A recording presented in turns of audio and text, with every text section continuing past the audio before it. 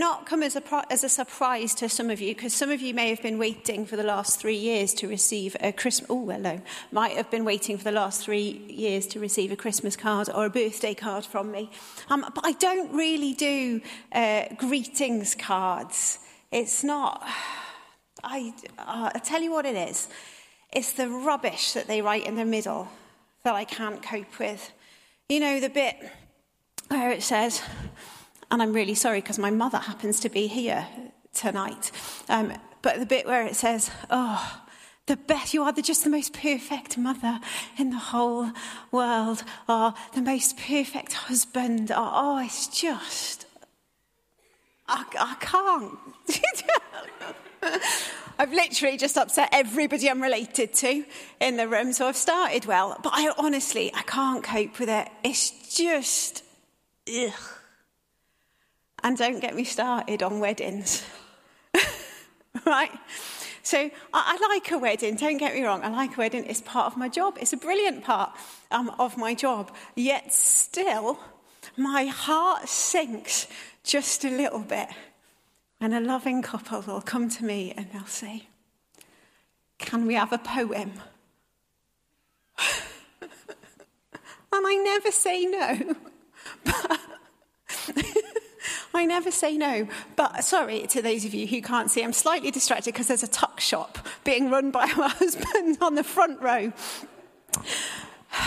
But anyhow, yes, because they'll choose a poem and it'll be all lovely, but it'll all be full of like how perfect love is and how great marriage is. And it's just rubbish. Like marriage is good and love is good, but like it's not this Disney kind of thing that some poetry will have you believe. There was one couple once, and I cannot for the life of me remember what the poem was now, because of course I need to remember it. And they picked a poem, and it was a brilliant poem because it talked about how sometimes love is hard. And actually, sometimes you have to love someone because you choose to love them rather than because it happens by accident. I'm not anti-love, honest. All you young, fresh-faced people are looking at me like, honestly, love is great. I love my family, I love my husband and my children. But sometimes, and I know you'll find this hard to believe, but sometimes it's more difficult than others.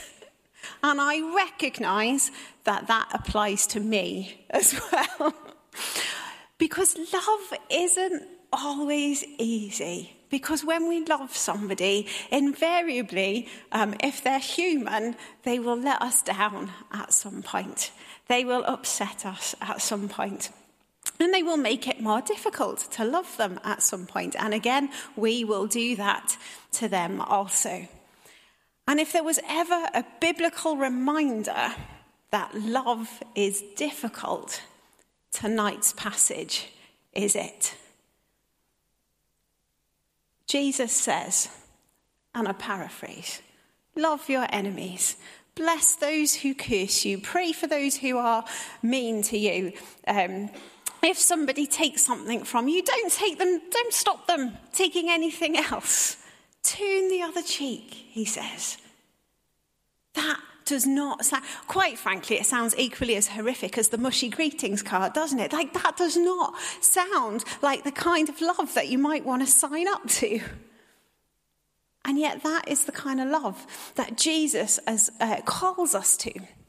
And so, before I dig myself into a hole any further than I already am, maybe we should bring it back to the Bible. And tonight, I just want us to think a little bit about what did Jesus really mean when he tells us to love our enemies. And I'm not going to lie, I've struggled with this, as I'm sure some of you have over the years, because this passage particularly, I have sat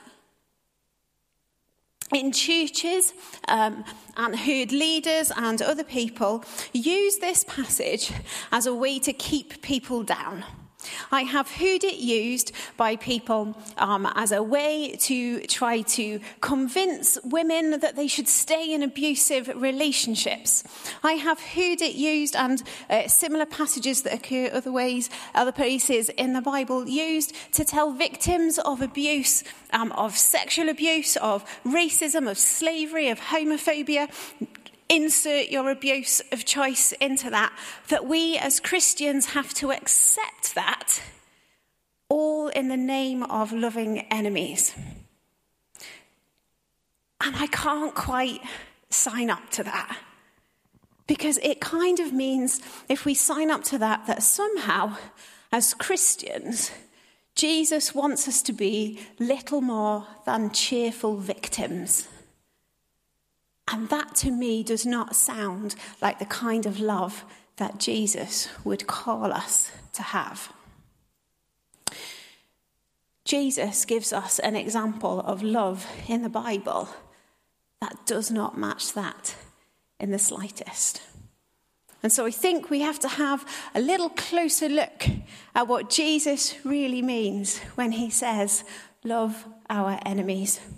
And I'm going to start with this idea of turning the other cheek.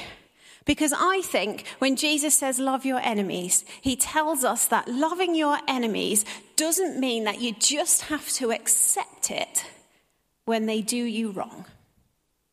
Because again, I've kind of struggled with this over the years. Because, when somebody says turn the other cheek, it's almost like, well, if you hit me, I'm just going to turn around and let you do it again. And yet context is everything here. Actually, not that I want to go against Luke's gospel, but when Matthew tells this particular account, I think he does it slightly better, because he includes one little nugget of information that tells us a lot. Because Matthew tells us that Jesus said, if somebody hits your right cheek, turn the other. Yeah? Rees, come here.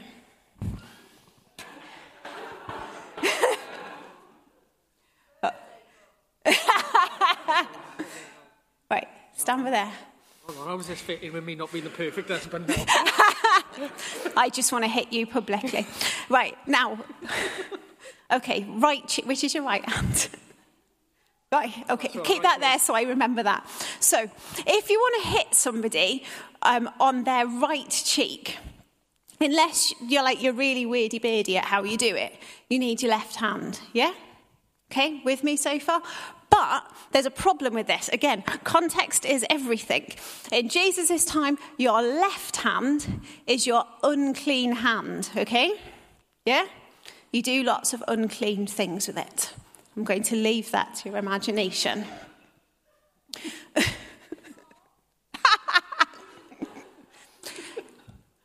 You wipe your bum with it. So, you couldn't touch anyone or anything with your left hand, okay? Because if you did, you would make them unclean. And if you were the one that made them unclean, then you were in trouble.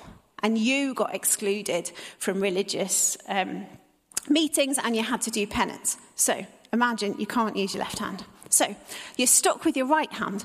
Well, this kind of doesn't work either. The only way I can hit him with my left hand, no, my right hand, see, I knew this would end badly, with my right hand is to hit him with the back of my hand, like that, yeah? But you see, that's not really the kind of, it's not like a fighting thing or an aggressive thing. It's more of a power thing, okay? People backslapped people in order to insult or humiliate them. They did it. I'm so tempted. I'm not really. But they did it to keep people in their place, okay? So it's the kind of thing that masters did to slaves, parents did to children, but it was all about making sure the person who did it knew that they were beneath you, okay? So, imagine I've hit him. Ooh. Right, turn your other cheek now. There we go. Now, the problem is if he gives me his other cheek, now I can't backslap him. It doesn't work. The only thing I can do here is give him a girly slap or punch him. Yeah. For those of you who can't hear at home, my youngest son just told me to punch him. But there's a problem with this, because context is everything. If I punch him, I have to admit that he's my equal, because only equals fight like that. Yeah? I'll see you later. So the thing is, when Jesus says, turn the other cheek, he isn't saying, turn and let somebody hurt you. Actually, he's saying, you can stand up to them. Because in that moment, once you've turned the other cheek, the enemy has two options. One is to humiliate themselves and admit that you are their equal and fight with them as equals, or to turn around and walk away. When Jesus says, love your enemies, he doesn't say that we just have to roll over and accept anything that anyone does to us. He says, challenge people. He says, it's a reminder to us that we are equal under God. Jesus reminds us that part of loving people is holding them accountable. We are fearfully and wonderfully made by God. At no point does Jesus say to us, all you are worth is somebody else putting you down. Jesus says you're fearfully and wonderfully made, and if your enemy puts you down, you stand up to them. And you stand up to them as their equal. Loving our enemies doesn't mean that we have to accept it when people hurt us. But loving our enemies does mean that we have to accept them as our equals. Jesus says, stand up to them. Show them that you are their equal. At no point does he say you are better than they are. Be good if he did, wouldn't it? But he doesn't. He says loving your enemy means recognizing that you are equal to them, not better than them. And I think this is why Jesus is clear to point out to us, do not judge and do not condemn other people. But you can love them to accountability. Now, this is hard, isn't it? Because there's this little slippery slope that sometimes we get ourselves into, and we can hold somebody to account, and we start our sentence with, in love, I'm going to tell you this. And then we proceed to tell them all the things that they're doing wrong in a whiny, judgmental way, and condemn them to hell for all the things that they've done wrong. It's a fine line. Jesus says you don't get to judge or condemn people, for you are equal to them. Our job is not to judge or condemn. If there is any judging or condemning to be done, Jesus is quite capable of doing that without any help from me or you. But we do have to view and love our enemies as an equal. We have to be able to look at them and recognise that they too are fearfully and wonderfully made by God. That God loves them as much as he loves us. That God, in the eyes of God, we are equal, even if we wish we weren't. Jesus says loving our enemies means recognising that in the eyes of God and before God, we are equal. And what comes with that is that it's not up to us to change or to seek to change anybody else's behaviour. Loving our enemies just means choosing the way that we react to them. Choosing the things that we do and say, and then praying that through the things that we do and the say and the response that we have to them, that they will come to know Jesus for themselves. Because let's be honest, if people need to change, they are not going to do it because of anything you or I said, because I stood here and said, well, you can do that and you can't do that. It doesn't happen. We change because God changes our heart. We can only change when we meet with Jesus. Each of us has been and is being transformed by Jesus, not by somebody telling us what to do. Loving our enemies means seeing them as equal and recognizing them as equal under God, and then leaving the rest to him. But of course, our transformation by Jesus comes primarily through forgiveness. Loving our enemies doesn't mean that we just have to accept everything that they do to us. Loving our enemies means that we have to see them as our equal under God. But also, loving our enemies means offering forgiveness. And I recognise that having said that, that is a really, really hard thing to do.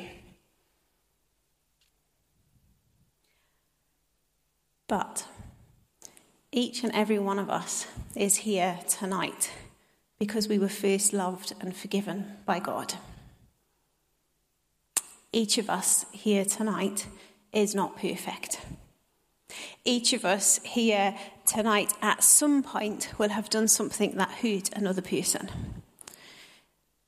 Each of us here tonight, and if I'm honest, probably on more than one occasion, certainly if we're talking about me, I do it all the time. I'm not proud of it, but there are people who will be able to look at me and go, she is my enemy. None of us are perfect.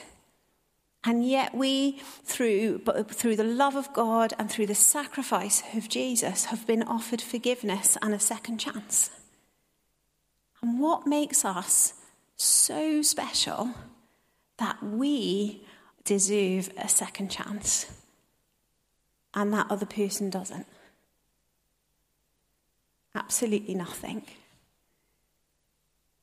If we are equal under God, then each of us has forgiveness. And we don't just get forgiveness and the opportunity to change from Jesus once. He gives it to us again and again and again and again. That is the model that he calls us to demonstrate to our enemies. That if we are offered God forgiveness by God through Jesus, then we too are called to offer that forgiveness to the people who hurt us. And I think that's really important, and I think it's really important for two reasons.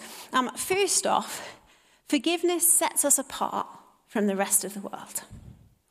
I forget what the exact words are, but just loving people that we love. Jesus says, yeah, even sinners do that. What's so different about that? You don't get any brownie points for that. Forgiveness sets us apart from the rest of the world. You see,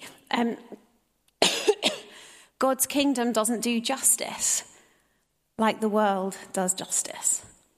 I've said it before, I'm sure, and I'll probably say it again, but we live in a world that is so unforgiving. You make one mistake. I can't imagine what it must be like to live in the public eye, but you make one mistake and it stays with you forever. You make one mistake and you'll never be free of it. If somebody does you wrong, the world tells you, take them for everything that you can. If somebody does something wrong to you, make them pay, get them back. And yet, the kingdom is different to that. Jesus says, if somebody does wrong to you, then forgive them just as I have forgiven you. Be merciful to others just as the Father has been merciful to you. Forgiveness sets us apart from the rest of the world. It marks us out as children of God, of members of the kingdom. And it's important because when we stand out from the rest of the world, that's when other people go, why would you do that? When that person did that to you, why would you forgive them? And there's our opportunity to share with them about Jesus. Forgiveness is important because it sets us apart from the rest of the world.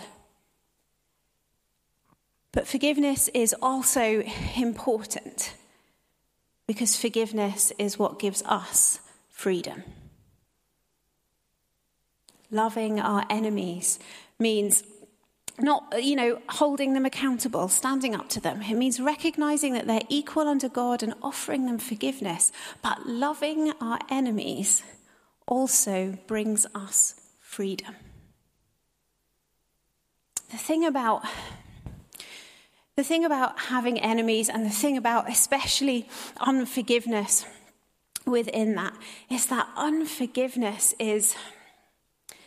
It kind of sits in us and it festers if we leave it there.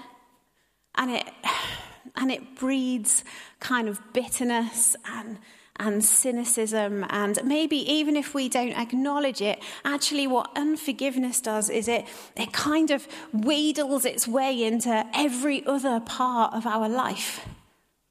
And again, whether we acknowledge it or not, often unforgiveness changes the way that we interact with people. It changes the way that we form relationships and see people. The only way we can be free of that is to forgive. Unforgiveness is like this invisible kind of tie that ties us to the enemy or to the person or whatever it is. And whilst we're tied, we are not fully free to be us. Whilst we are tied, we are not fully free to be the people that Jesus is calling us and has created us to be. But when we offer forgiveness, that tie is broken. And that tie, and it's gone, and we are free. Now, I know that's not easy, and please don't get me wrong, Jesus does not say, forgive your enemies and then become their BFF. See, not anyone down with the kids. It might well be that you have to offer forgiveness and then put safeguards in place to protect you, and that's absolutely fine. But forgiveness cuts that tie and it frees us to be the people that God has created us to be. I'm well aware that there is nothing that I have said tonight that is easy. Loving our enemies does not make us weak. When God calls us to love our enemies, He calls us to be strong enough to stand up to those that perhaps would seek to insult or humiliate us. Strong enough to recognize that those people are equal under God with us. Strong enough to offer forgiveness where there is hurt. And it's not a strength that we can have on our own. We don't do these things. We don't love our enemies in our own strength. We love our enemies in God's strength. It's the only way that we can do it. In the power and the strength of the Holy Spirit. In the power that is given to us by the one who knows more about forgiveness than anyone else. Loving our enemies puts the kingdom of God on display for all to see. Loving our enemies is God's love in action, in possibly more, in its most raw sense that there is. And we pray that through loving our enemies, others would come to see the God that loved them first. But loving our enemies, forgiving our enemies, also brings us freedom. Because until we forgive, until we choose to love our enemies, then we are not truly free to be the people that God has created us and is calling us to be. Shall we pray?